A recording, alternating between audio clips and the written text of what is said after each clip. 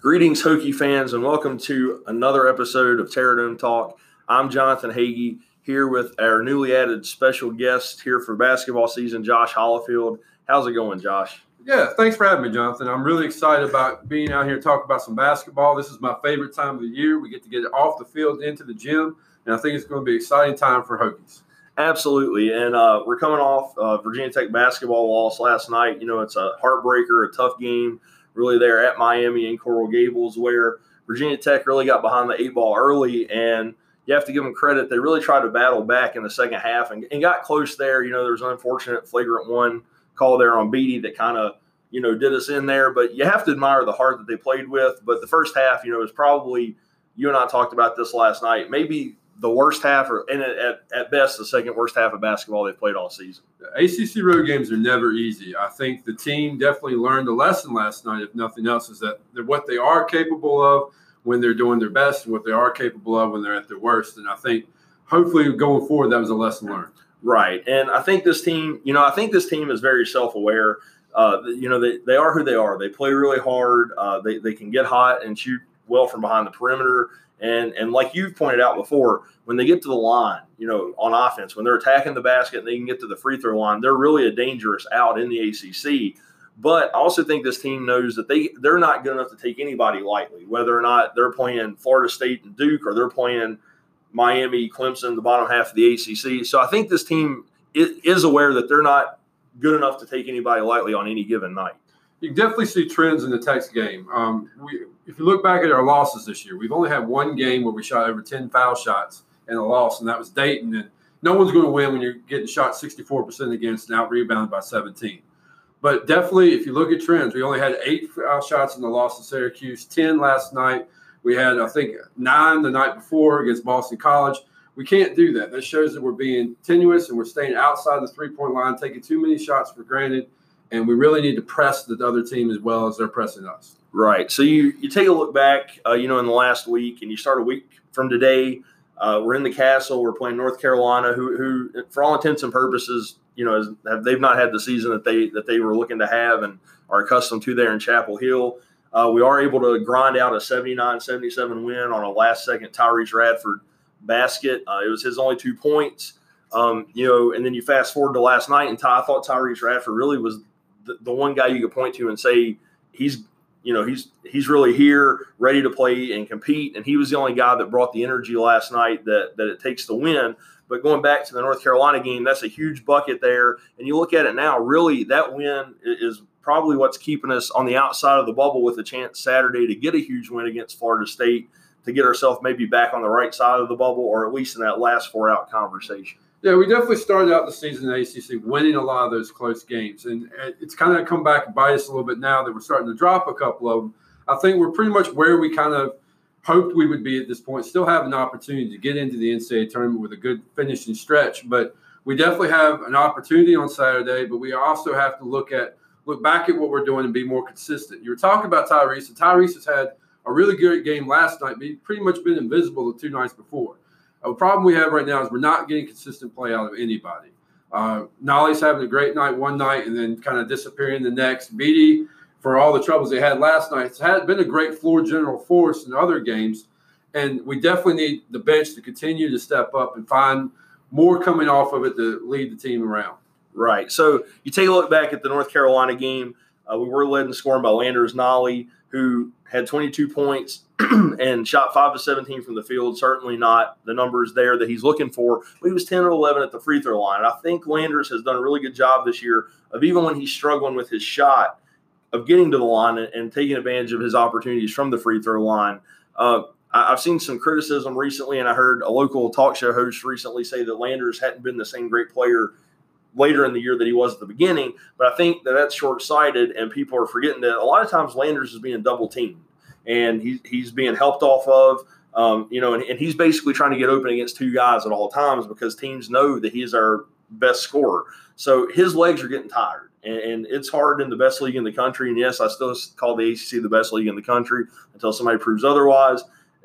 Night in and night out, to be the focal point of a team trying to shut you down and to shoot at a high clip every night, especially when what's around you is limited from a scoring standpoint. Well, definitely. Mike Young made a transition, and I don't know if people saw that during the season, but when our first about 10 games, we were playing a 4-out with a 1 inside, with Horn basically rotating up for open threes at the top of the key, but basically leaving the edges open for the three-point shot. And Nolly had a lot more opportunity to shoot from the outside. But as we've gotten into the ACC and we've seen more size, Coach Young has needed Nolly to be inside banging with the big guys, and that definitely takes a toll on a shooter. And while he's getting a lot of volume shots, that means, A, the team is, respects the shot enough to continue to feed him the ball, and B, that Coach Young expects him to be a big volume scorer. And that's sometimes hard to do when you're battling for rebounds and you're trying to keep a guy off the glass. Absolutely. And, in the North Carolina game there late, Jalen Cone, kind of came to life and showed what he had done up in the Carrier Dome and kind of continued that and provided that spark for Mike Young's team. And I think going forward, we're going to have to see more of that from Jalen night in and night out, that consistency to go along with Nolly and PJ Horn, who I thought last night you talked about earlier in the year, him shooting the 3-ball. I thought they kind of got back to that offense, that rotation last night where PJ was open a lot up top and he was taking advantage of the threes and really started the game out against Miami hot. Yeah, we came out with a lean out there and replaced Cone. And I think Coach was kind of looking for something different than we'd seen in the Boston College game. And it definitely started out going well. When you start out 3 for 4 from the three-point line, you definitely understand that you're doing something good. But it seemed like we got into a rut. We started shooting the ball outside and not really threatening even to go inside with it. And when we went to the bench, it really seemed to crumble for us. And it was definitely not the best first half last night. Right. And looking back at the North Carolina win, I think if you look at some of these numbers, a lot of these statistics are not in favor of Virginia Tech. And if you just looked at the box score and the team stats, you would think this is probably not a game that Virginia Tech wins and comes up on the right side. Garrison Brooks has 28 points. Virginia Tech was out-rebounded by 4, but with the size differential between North Carolina's roster and our roster, I would consider that a win for Virginia Tech. We had 8 offensive rebounds to their 6, which surprised me looking at it right after the game because in real time, it seemed like North Carolina had probably 10, 15 second chance opportunities on offensive rebounds. So for Virginia Tech to get more offensive rebounds than North Carolina, that's really a statement to how hard we played in that game, because if you look, most of the times we're one shot and done. We shoot and our guys are getting back on defense because we can't afford to give up points in transition and get beat back. It's been a while since we've played 2 consistent halves, and I think that's what Coach Young is seeing from us right now. If you look at last night's game, we played the first half really weakly, and the second half we played strong. The BC game was the exact opposite. We played a really strong first half, and we definitely didn't have a good strong second half. The UNC game, we were pretty much gone at halftime. I was thinking that we were checking out and we were going to let them roll away. And then in the second half, we seemed to get more aggressive. We took the ball to the basket. And even though our field goal percentage was so low, we still were being able to get some points from the free throw line, and that carried over to overtime, helped us win. But we definitely need to see more consistency out of the team from the beginning tip all the way to the last buzzer. Right. So Virginia Tech was able to get the 2-point win in double overtime there at home on Wednesday night. And then you go to Saturday in Chestnut Hill facing a Boston College team that at the time was 9-10, 3-5 in the conference. They're kind of reeling. They're without one of their better players and their big man. And then we get to the game and we find out that Landers, Nolly, Aline, and I believe it was Cone had overslept and missed the bus to shoot around, and that they weren't going to start. They were going to play, but they weren't going to start. And really, it was kind of a lackluster performance from our Hokies outside of the first 3 or 4 minutes of the game where we had control. And there were numerous times early in the game when we were up 7 or 8 and we would get a turnover, and we really had a chance to get Boston College reeling and on the ropes early, and we didn't take advantage, and we would come up with a turnover of our own and seemingly keep Boston College in the game. Yeah, Boston College gave us every opportunity to win that game. I mean, when you shoot 11 for 27 from the foul line, you know that something's off, and you know that there's opportunities. But you also look at that number and look at how many lackadaisical defensive plays you have to give up 27 foul shots. That means you're not moving your feet, and you're absolutely letting them have shooting lanes. You look at Hamilton in that game. He had 23 points on 7-11 shooting. That's a guy who averages 8 points a game. So he definitely had a great game, which definitely contributed to the loss. But as you're watching the game as a Hokie fan, you're thinking to yourself, at some point we're going to get rolling, we'll get back on the right side of this. But it never seemed to happen that day. Right. And Virginia Tech for the game had 14 turnovers. I really thought that was the story of the game. and the reason that we come away a 61-56 loser here in this game, we went into halftime up 5, and then we're outscored 35-25 in the second half. And 14 turnovers for this Mike Young-led team is really a lot. I mean, if you look at the strengths of this team all season, we've shot the ball well from 3 for the most part. We play gritty defense. We battle on the boards despite our limited size, and we don't turn the ball over. And really, those are the things we have to hang our hat on night in and night out to give ourselves a chance to win consistently in this league. Well, yeah, I think the turnovers are going up, but I also think it's because teams are starting to key on the fact that we're doing most of our offense at the top of the key. And you're seeing a lot more pressure coming up from the guards at that position, and that's definitely causing them to be in the passing lane and make more steals. I think the team will adjust as time goes on. I think that this is a great opportunity on Saturday, playing a bigger team, to work the ball inside more, try to get those passing lanes, the ball moving through, and actually attack the basket off the dribble. I'd like to see at least 15 to 20 foul shots on Saturday to give us a real good opportunity to stay in the game. Right. And this past Saturday in Chestnut Hill, Virginia Tech is out-rebounded again, 36-34. But again, we'll call that, a push. Even it's still a win for Virginia Tech because of the limited size on our roster. But Boston College was without Popovic. They're one of their key big men. So it kind of surprised me that we were out-rebounded in this game. Once again, we had more offensive rebounds than our opponent, 8-7, which, is even, but still we're +1 there. And I also thought only 11 assists for the game. That's kind of a low number for what we're used to, especially in our wins. Like you said, Beatty may not be an elite scorer, but he's an elite on-ball defender and definitely an elite floor general from the standpoint of he passes guys open and he gets guys in the right spot. He gets them to the right spot on the floor and gets them open looks. So 11 assists on 22 field goals made is really, a low number. 22 field goals made is a low number for Virginia Tech in general. Yeah, I think Beatty absolutely is probably even a better passer than J-Rob was. And I know that's probably going to make some Hokie fans question it, but the thing about it is he definitely is, like I said before, the more traditional point guard. And I think the thing about it is he just hasn't found a consistent scorer that he can get the ball to and that he can feel comfortable with. And sometimes I think that makes Beatty try to do things that he's not very comfortable doing. Beatty shouldn't be shooting the ball from 3 points. I mean, it's not the fact that he can't, but it's just the fact that that's not our top option. That's not what he should be looking for. He should be looking for people cutting to the basket or cutting off the screens and looking for the open 3. And I think sometimes he has to force things because he's not seeing that other option develop.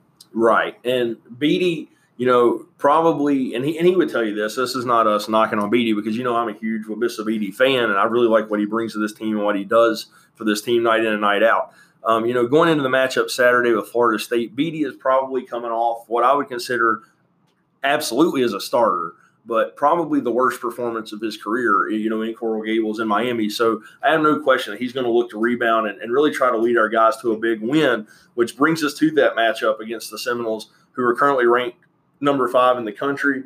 They go into JPJ last night and suffer a huge loss to UVA, one that I didn't expect them, to drop as much as UVA's had trouble scoring and have a limited offense. UVA has statistically the worst offense in the ACC, and Florida State with their size advantage, I thought they would dominate from start to finish and take advantage. And I have to give you credit because going into the game, you told me you thought Tony Bennett's crew would find a way to pull one out and get themselves back on the right side of the bubble. So now we have to hope that Virginia Tech and Mike Young and this squad at home on a Saturday, probably a sold-out Castle Coliseum, can channel that same energy and fire and really come away with the win here to get themselves back in the bubble picture. This is absolutely a game that will show where we're at. And it's not saying that the Hokies haven't proven a lot during the season, but this is an opportunity that you come to during the season when the fact is you have to win. We could look at, any games that we have coming along further that matter, but this one really does because this gives us a signature win at home, and it gives us the opportunity to get off of the skid that we've been on and also on top of that beat a really good team, but also by defending our own court. Right. And this win, I think if you look at our future schedule, we have to probably get this win for the games against the Boston Colleges, the Clemsons, the Miamis, the Pitts of the world going down the stretch to really mean something other than probably playing ourselves into an NIT bid. And, I know that the postseason was a far-fetched idea going into this season, and I don't mean the NCAA tournament. I mean a postseason of significance of any kind, which we consider the NCAA or NIT. That was probably a pipe dream coming in. But the fact of the matter is this team has played themselves into position for us as fans and for the program and the coaches and the players to expect more now. And yeah, we dropped the last two, and people can say, well, this is where we're really supposed to be. But the fact of the matter is, when you put yourself in the position to make the NCAA tournament, you don't want to drop games that you probably should win. And, for all the expectations they were what they were going in, we should have beaten Boston College and Miami on the road. And we dropped two. We let two get away from us that we shouldn't have. So this Florida State game is even bigger than it was a week ago. Well, definitely the opportunity is there. We are currently sitting at 5-5 in conference, and nothing has gotten away from us just yet. But we've got to start defending our house. And the thing about it is, this game is huge for that matter, because it allows us to go, all right, we might have lost to BC and Miami on the road, but we got Florida State at home. We've got BC and Miami coming back to us later on in the season. So we can prove to the board and the committee where we're sitting at later on in the year. We could say, all right, we may have lost them on the road earlier, but we're getting better. We're trending upwards as we go towards the tournament. And that's absolutely the thing they're going to look for teams on the bubble when we get there, is which way you're trending. We don't want to trend the direction we are now. And hopefully by winning some more games at home, we can definitely get ourselves back on the picture of that. Right, and this win would certainly do that. I think if you look at our wins right now, the bubble is going to be weak this year. It is what it is. It's a down year in college basketball in general. So I think you look at this, a win over what would be a top 5 Florida State team right now, coupled with the win on a neutral floor against Michigan State, would really give this Virginia Tech team 2 wins that not a lot of teams on the bubble are going to have, wins of those caliber. You look at what UVA did with FSU, and they were able to beat North Carolina when Cole Anthony was still playing. But I would still argue that a neutral court win over Michigan State and a home win over Florida State would push Virginia Tech's resume a little bit ahead of UVA's if all things were even at the end of the season. Certainly we have to beat them in the Castle the second time around for that to matter. Yeah, I definitely think we have to split. We've got to look at this second tier that's starting to develop and think about where we're at. We've split with Syracuse. We know we've got to beat Pittsburgh, and we know we've got to split with UVA. And then we got hopes and chips fall where they are. The thing about it is that we want to be able to at least say at the end of the season we have a shot. And anything can happen at that point. But with what we've developed this year with these guys and how young they are, as long as they're coming along, as long as we can see development, I think all Hokie fans will be excited. Right. And I think if you look at the big picture here, I think everyone is still really excited with even the last 2 games pending about what Mike Young and his staff are doing in Blacksburg and about this team going forward. And no doubt we're going to be a consistent NCAA tournament team and ACC contender for years to come as long as Mike Young's here. Looking at this FSU matchup, I was kind of surprised by this when you start to dive in the numbers. Statistically, this is a pretty even matchup. FSU comes into the game averaging 75 points per game. We come in averaging 71. They come in giving up 64.5 per game. We give up 63.3. They shoot 45.7% from the field. We shoot 43.3.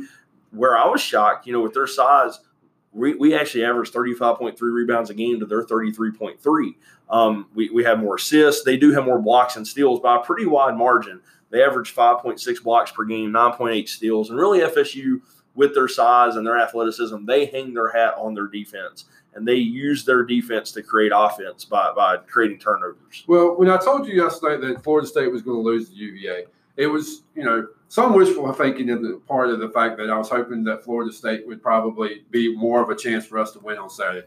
But also I was looking back at their schedule, and the thing about it is a lot of their early wins that gave them a lot of credit are not quite as big anymore. They beat Florida early on. They beat Tennessee, and both of those teams have dropped out of the rankings since then. Their only big win that they still really have to hang their hat on is that win at Louisville. And without that one, they're pretty much a mediocre team. I mean, they're not a top 5 team that would be there in the previous season. Right. And as we said, college basketball as a whole is down from top to bottom. There's not really one dominant team with one dominant player, that you're pointing to and saying that's the team in March that you have to really watch out for. That's the juggernaut. And we've talked about this before. You referenced their loss to Dayton earlier in the season. I've spoken to you numerous times. I still believe Obi Toppin is the best player in college basketball all the way around, and I certainly believe he's the best player that Virginia Tech has played against this season. For my money, I honestly believe that. But Florida State is led in scoring by Devin Vassell. He comes into the game averaging 13.3 points per game on 49.3% shooting. He shoots 74% from the line. He's also their leading rebounder with 5.3 rebounds per game. So Florida State really spreads their offense around. There's not one dominant guy that you point to like we do with Landers Nolley, who comes into the game still averaging 17.8 points per game on 41% shooting, 79% from the line. everybody knows Landers Nolley is our guy. I won't say that we come and go as he does, but the chances are a lot greater that we're going to come and go as he does. There's nights that Cone picks up the slack. Tyrese Radford certainly on nights has picked up the slack. But night in and night out, we're looking to Landers Nolley to make plays. Yeah, Florida State goes about 8 deep with a contribution of maybe about 10. So they're not really going to run us off the floor with a depth that we can't match up with. But the biggest problem we're going to have with Florida State, of course, is the size. Florida State's always a big team, but we always seem to be able to handle that size, and we're able to find ways around it. So hopefully this will be a surprising game on Saturday. I think if we can get hot early from the outside and really start to stretch them, I think we'll be fine. But the biggest thing is we can't become complacent and just shoot threes for the whole first half. Right. And, Florida State is certainly going to look to pound the ball inside here in this game. They're not a great three-point shooting team. They did shoot it pretty well last night on the road at Virginia. But, most of those were M.J. Walker. And M.J. Walker is a guy Virginia Tech fans are very familiar with because I truly believe had the Buzz, no pun intended, the Buzz not been around Buzz and his staff, that they were probably on their way out in a year or so. I believe M.J. Walker would be a Hokie because, he was seemingly thought to be a Virginia Tech lean for a long time. And Hokie fans can think, what if, had he committed here, he would just added another piece to what Buzz and his staff had in their tenure here. But M.J. Walker is certainly a very talented athletic player that Virginia Tech will have to watch out for this Saturday. Yeah, I think the depth of the ACC is definitely where guys like an M.J. Walker stand out more than what they probably would in the past. So I'm not quite sure if I'm going to say that, it would be a big key piece, but I definitely think that it would definitely have been something that would have helped out. I also think that the guys that we're developing, because they're not there, are also helping us out in the future. I mean, you look at a guy like Cone or Radford, if they were on a deep senior-led team, they would probably get 10 to 15 minutes off the bench, but they wouldn't be able to showcase what they're doing. I think Radford's the biggest gem that we found this year, and I think really a lot of that has to do with Buzz leaving and leaving an opportunity. Sure. And, I think people forget this about Jalen Cone. Jalen Cone re-enrolled, to enter college a year early. He's supposed to be a high school senior. You really think about how good he is and what he's accomplished on this level to this point. I believe was close to leading the nation in three-point field goal percentage and may actually be leading the nation. As a guy, you think about yourself in high school. And, of course, those guys are athletic, freakishly athletically gifted and on another level than the common person, can really understand how to operate athletically in that manner. But Jalen Cone is supposed to be in high school. And what he's done for this team so far to this point has really been remarkable. Absolutely. Jalen Cone is a great player, and I think he's going to develop to be even a better player. Like I said, the thing that we're really missing right now is consistency. If you look at Jalen Cone, he's averaging 8.1 points on the season. But he's had a couple of games where he's been over 20 points. He's had a couple of games where he's had less than 5 points. So we need people to step up and be consistent throughout and kind of take some of that burden off of Nolley, because I think we all look to Nolley to have 20 to 25 points every night and do it on 50% plus shooting, and that's just not there for freshmen. Well, yeah, and it's not feasible for most people, especially, like I said, on a team as limited roster-wise as Virginia Tech. When you're counting on 6 or 7 guys a night, you can't depend on Landers Nolley's legs to just be able to withstand, again, as a freshman, night in and night out, carrying this team in the best league in the country. Some keys to the game, like we said, FSU is not a great three-point shooting team. As a team, they shoot it at a 35.6% clip. But from the field, as a team, they shoot 45.7. So that lets you know they're taking advantage of their height inside. And as long as I can remember, FSU has always been a big team, not just in the middle with their centers and their forwards, but their guards are big. You think about – and their threes are big. You think about guys like Dwayne Bacon that they've had through there and Isaacs. And some of those guys, those are just really long, athletic 2s and 3s, and even their point guards are big and strong. And they really do a great job, Leonard Hamilton and his staff, of taking advantage of that mismatch that they have size-wise. Yeah, one thing Texas really going to have to go back to is staying out of the foul trouble. The problem is if you put FSU on the line, they're shooting 76.6% on the year, and that's going to be trouble, especially if they're getting the ball inside and getting a lot of foul shot opportunities, and we're not. If they start getting the 10 to 15 foul shots a half and we're only getting 3 or 4, that's going to be a huge difference in this game. Right. We're going to have to get Cooper Vicka and Olenczak in foul trouble, both 7-footers. Cooper Vicka is a freshman. Olenczak is a senior. We're going to have to attack the rim, find some way, not only – and I think one thing that's frustrated me the most in watching this team throughout the year is Wabissa takes a lot of flack for scoring, but there's – plenty of times that he gets to the rim at will, and then he opts to go under the basket and then kick it back out. And that's great because he's getting guys open looks. But this may be a game where he has to be willing to go up and attack the rim because we have to get them in foul trouble. Yeah, Mike Young, when he was at Woodford, definitely favored having the guard penetrate and then kick the ball back out. But we all know that Beatty can definitely take it to the basket. He did it a lot last year when J-Rob was out. Beatty was one of the best penetrators that we had on the Tech team. I think if he can get penetrating the ball like he was in the first half, drawing some fouls and things like that, I think it'll open up the opportunities to kick the ball out to Cone or to Lean or to Nolly or even the Horn.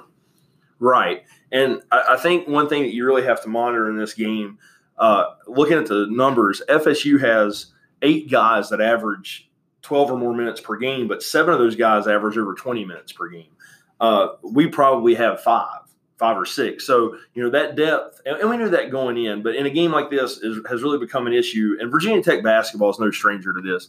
Even in the great years under Buzz Williams, we always had injuries. We had limited depth, or a guy would come up ineligible or whatever, and you're playing 6 or 7 guys. And when you're playing Duke, Carolina, and you're expecting to compete with those guys and UVA night in and night out, and certainly FSU, who has been a bugaboo for Virginia Tech basketball as long as we've been in the ACC. They're really a tough matchup because of their size and depth that Leonard Hamilton just seems to continue to accumulate there in Tallahassee. It's something you have to monitor and worry about. Can our legs hold up and sustain a 40-minute fight against FSU?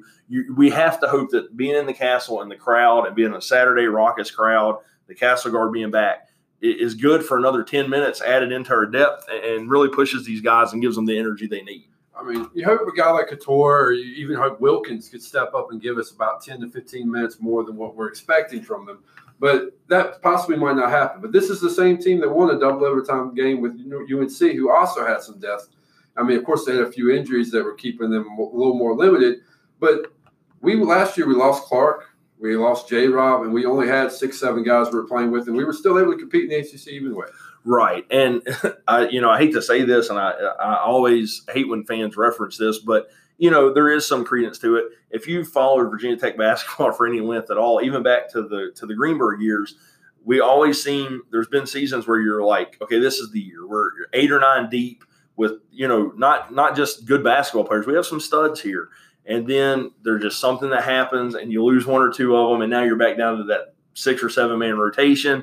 Your size is limited. So this is not foreign territory to Virginia Tech basketball, as a whole. But that doesn't make it any easier for this current team now. And I agree with you. And you look at the game last night, Hunter Couture, I thought provided a spark. He came in and hit a couple threes. And I guess I really didn't realize this. I was shocked when he hit that first 3 in the second half. And they said that was his 5th made field goal in ACC play. He just seems like he's been more productive than that. But I think a lot of that comes from his, proclivity to get the loose ball, make a hustle play. He seems like he's making more of an impact than even more than he's made. Couture is a hustle guy. He's definitely the type of guy, kind of like Beatty, if you kind of look at it in that direction, that he's going to put a lot of things into the game that are not going to show up on the stat book. And he definitely helps us out coming off of the bench to give us some more energy. I think that was one thing Mike Young was looking for when he moved Lean to the bench for the last few games before the last one, was that Lean was a big scorer, and that hopefully when Nolly was off the floor or Cone was off the floor, Lean could step up and he could show things. So I think Young is trying different rotations, and he's really forming what he thinks is going to be a great group. And the depth could be an issue, but the thing about it is if we could get to the tournament, you'll find most teams start shortening their bench and going down to the 7 to 8 man roster, and then it all evens out in the end. Right, and I actually do want to correct myself. I'm looking here at the numbers, and it looks like Virginia Tech's roster does have, in fact, 8 guys that play 12 or more minutes per game. The difference being that you have 4 or 5 guys here that play the lion's share of the minutes, where FSU's is more spread out. One thing that stands out to me is Ojiako's averaging 10.1 minutes per game. We need John at this point in the season to be ahead of schedule for maybe where it's even fair to say that he should be. But he needs to come in, especially in this game. This is a game where he can make a difference. We don't need Ojiako to score 10 points, but we need him to come away with maybe five rebounds and a couple block shots here to set up some transition baskets for this team. maybe even early on. I don't know how early Mike Young will get him into the game. I certainly expect him to play a few minutes. I don't know how many, but being that it's such a big game, I think Ojiako's role will really be felt out after he comes into the game the first time, and Mike Young will make a decision on how long and how much he's going to play. Yeah, I definitely think Mike Young tried Ojiako more so in the North Carolina game. You saw him try really hard to put him on Garrison Brooks and try to give a little break to PJ and Denali on that defensive end. The only problem with Ojiako so far has been when they needed him the most, that's when he gets into foul trouble early. So if he could stay out of foul trouble, he could really be a body inside that could help us in this game, because we really can't just lean on Nolly and Horn to try to handle the insiders. Sure. And I think, and you spoke about this guy earlier, I think if you look going forward for the rest of the season, not just in this game, but let's just, do what we preach to the team, have tunnel vision, focus one game at a time. I think the X factor for this game is Naheem Alleyne. He's the second leading scorer on the team right now at 9.5 points. Landers Nolly is the only guy averaging double figures. I think Alleyne provides a spark when he's knocking shots down. He had a huge step back shot where he created his own shot last night against Miami that kind of started the rally that got us back into the game. He had a couple huge threes against North Carolina. And he seems to be a guy that's not afraid to take the big shot in big moments, even though he is a freshman, like the majority of this team, inexperienced. So I think Alleyne's really the X factor going into this game. Yeah, I think if Alleyne could take out Forrest, if you watched the UVA game last night, you definitely saw Forrest, who had a huge game the night before, or the last game previously, was really taken out of the game. If Alleyne could give us that on the defense and contribute to 12 to 15 points on the offensive end, his contribution may put us over the top. Right. So I think you start looking at keys to the game. How does Virginia Tech win? We certainly know that they have to win the turnover battle. It's no different than a football game. You have to protect the ball. So I think, I don't know if this is feasible. I think 6 turnovers or less in my mind is probably where you need to be. I think from the 3-point line, if we're going to shoot at the volume that we have all season, and we're going to have to do that to win this game, I think you're going to have to look at somewhere around 42 to 43%. And I think as a whole from the field, probably need to be around 44, 45%, and Nolly needs to probably go for 20. What's your opinion on that? I definitely agree with all of your keys. The one I would add is that we've got to win the free throw battle. This is a game where we have to go to the line more than they do.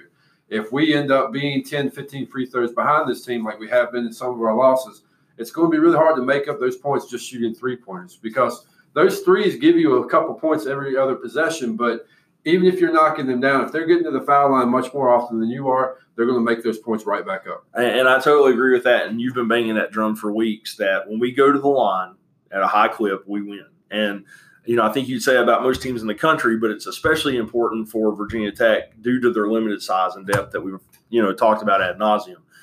You look at our free throw percentage as a team, we are shooting 69.2%, but that's being dragged down by some guys that don't, A, play a lot, and B, they don't go to the line a lot. So you look at the 3 guys that really are going to take the lion's share of the free throws and attack the basket and go to the line most often. Landers Nolly shooting, we'll call it 79% for the year.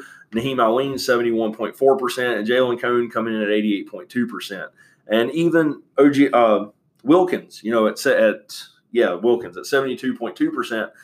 But especially those top 3 guys, they're shooting above 70%. So you have to like your chances, especially at home on a Saturday. If you're going to the line, those guys are going to knock the shots down. Yeah, I'm perfectly fine with having the opportunity to see Florida State coming off of a loss at UVA. I think it's a good opportunity for us to look at the fact that they've got to adjust to what we do, and that's definitely not the same thing UVA does. We're not going to see too much huge difference in the Florida State offense as they will see in ours. I absolutely agree. So with that being said, we're going to kind of give our prediction for Saturday. I'm going to start with you. How do you see this thing going? I think you're going to see it be in the 70s, and I think we're going to have a 78-72 Tech victory.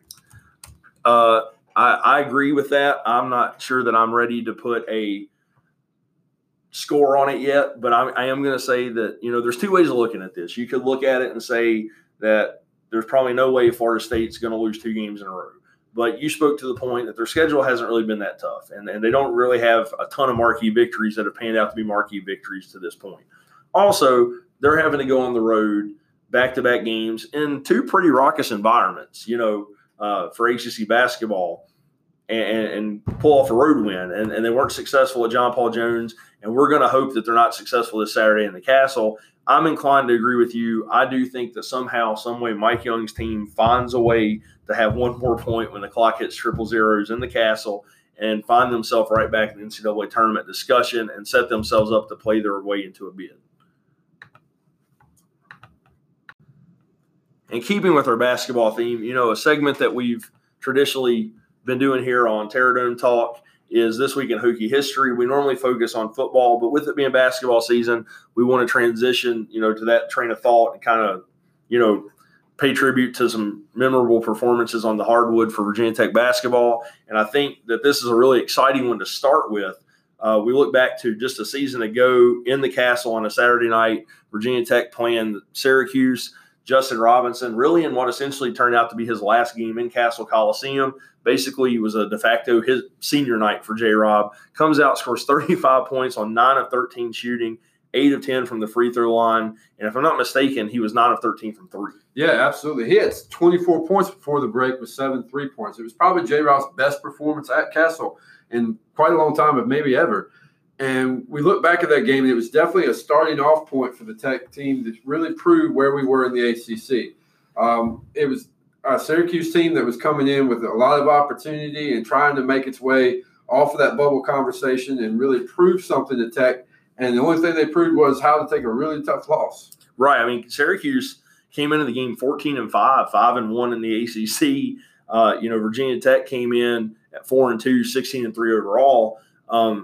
And really just dominated from start to finish. I mean, we were there together. We had a group there. And I think if you look at the box score, the one thing that really stands out is Virginia Tech only had 2 guys in double figures, which was really an oddity for that team. J-Rob, like we said, had 35, and then Med comes in with 16. But then Kerry Blackshear only scores 6 in the game. Isaiah Wilkins had 6, and Ty Outlaw had three three-pointers for 9 points. So really, that team prided itself on spreading the scoring out. I mean, you had so many weapons with J-Rob, KBJ, Nikhil, Wilkins on any given night last year, and certainly Outlaw could get going and just be deadly from the three-point line. And then Med was just that all-around guy that could attack the rim, shoot from outside, and score in a variety of ways. So really, this was a night where those guys didn't have to do a whole lot except stand around and just admire J-Rob and how good he really is. Yeah, it's amazing that this is the game that we're talking about this week because it really ties into where we were this week. If you look back, Boeheim had a lot to say about that game afterwards because of the difference of the spread. He said his biggest complaint was he'd only have 1 day of rest before coming down to Castle and playing us and really getting blown out of the gym. And it reminds me of the fact that our boys had to go from BC to Miami in the last few days, and it's hard to travel in the ACC, and I think it really caught up Syracuse that night. It absolutely is. And, Syracuse traditionally is, has always been a top college basketball, one of the better teams.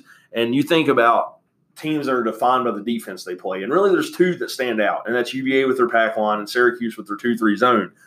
And when you shoot Syracuse out of that 2-3 zone, I mean, 1, you've accomplished something. And 2, you've taken away their biggest weapon because they really defend well out of that 2-3 zone. And it's not your normal 2-3 where it's just kind of lax and we're moving around where the ball goes. They get after it in that 2-3 and look to create a lot of traps and turnovers. And I think that for a few minutes there, we actually saw Syracuse come out of that 2-3 zone and try to put some pressure on the ball man-to-man, which is something they very rarely do because they could no longer afford just to let J-Rob get open at the top of the key and knock down threes. Yeah, the only time Syracuse really comes out of the 2-3 is when they're trying to pressure the ball and trying to speed the game up when they're trailing by a lot. And you definitely see that in that game because Syracuse definitely had to come out and do some pressing and definitely do some man-to-man. Right. And you look at the numbers in this game from a team perspective, and really it's just complete dominance all the way around. I mean, Virginia Tech shot 52.1% from the field, 46.7% as a team from 3 on 14 of 30 shooting, 14 of 20 for 70% from the free throw line, compared to Syracuse's 36.4 from the field, 32.1 from 3, and 50% from the line of 7 of 14. And just from start to finish, it was just an old-fashioned butt kicking. Yeah, that was definitely the lowest point production Syracuse had all throughout that year already. I mean, one thing that stands out to me as well is, and we talked about in the Miami game this year, Virginia Tech only having 11 assists. Virginia Tech had 23 assists as a team in this game on 25 made field goals. I mean, that's an incredible number. I mean, Virginia Tech made 22 field goals in Coral Gables last night. They had 23 assists in this game. So that really puts it in perspective just how special a performance that this night was. And Syracuse only comes up with 7 assists on 20 made field goals. And that speaks to not only J-Rob's offensive performance, but the kind of defense this team played against Syracuse and just how locked in that team was that night. Yeah, other than the Duke game, that was probably our most impressive regular season performance last year, and it definitely goes down as a great game in Hokie history. For sure. And, you know, it turned out to be a really special night for J-Rob, and like we spoke about earlier, was his de facto senior night. He would not play in the Castle again. He would get back in time ready for the ACC and NCAA tournament. And I thought that, you know, J-Rob's injury after this game at Miami really – going forward, set the tone for maybe, I won't say making the team better, but allowing some guys to grow in different roles. You look at Nikhil running the point. He grew as a player, certainly. Wilkins was dependent on more Beatty, and it really helped Beatty for this year because he learned from J-Rob, had J-Rob there as, you know, another coach on the bench when he had to step in, and he learned how to compete and be that floor general and the team leader that this program really needs. Yeah, without J-Rob's injury, I think Beatty definitely would not have been in the position he was to lead this team at the beginning of the year. I think he took on a lot of those characteristics, and he definitely took over the dice before the game. So Beatty's role became very much more important in that final run of the ACC. Absolutely, and really this game, we knew last year's team was going to be special and probably the best basketball team Virginia Tech's ever had, all things considered. And I think that this game really was a catalyst and a spark and set up things for the future going forward for us to make that Sweet 16 run, which we narrowly, you know, lose to Duke there.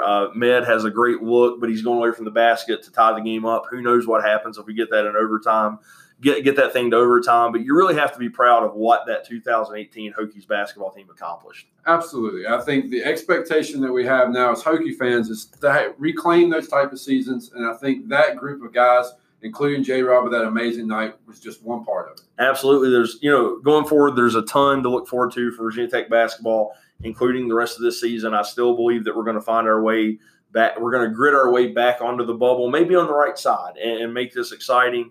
But it's certainly fun to look at, you know, this game and what was the 5 years that Buzz Williams and his staff spent here in Blacksburg. And especially for me as a fan, I can't speak for all Hokie fans, but I know the majority of Hokie fans will always look back on that 5-year period as a really special time for Virginia Tech basketball. And without that time period, there probably is no Mike Young in Blacksburg, and there probably is no future as we know it going forward, because they showed that you can win big in Blacksburg and within the basketball program.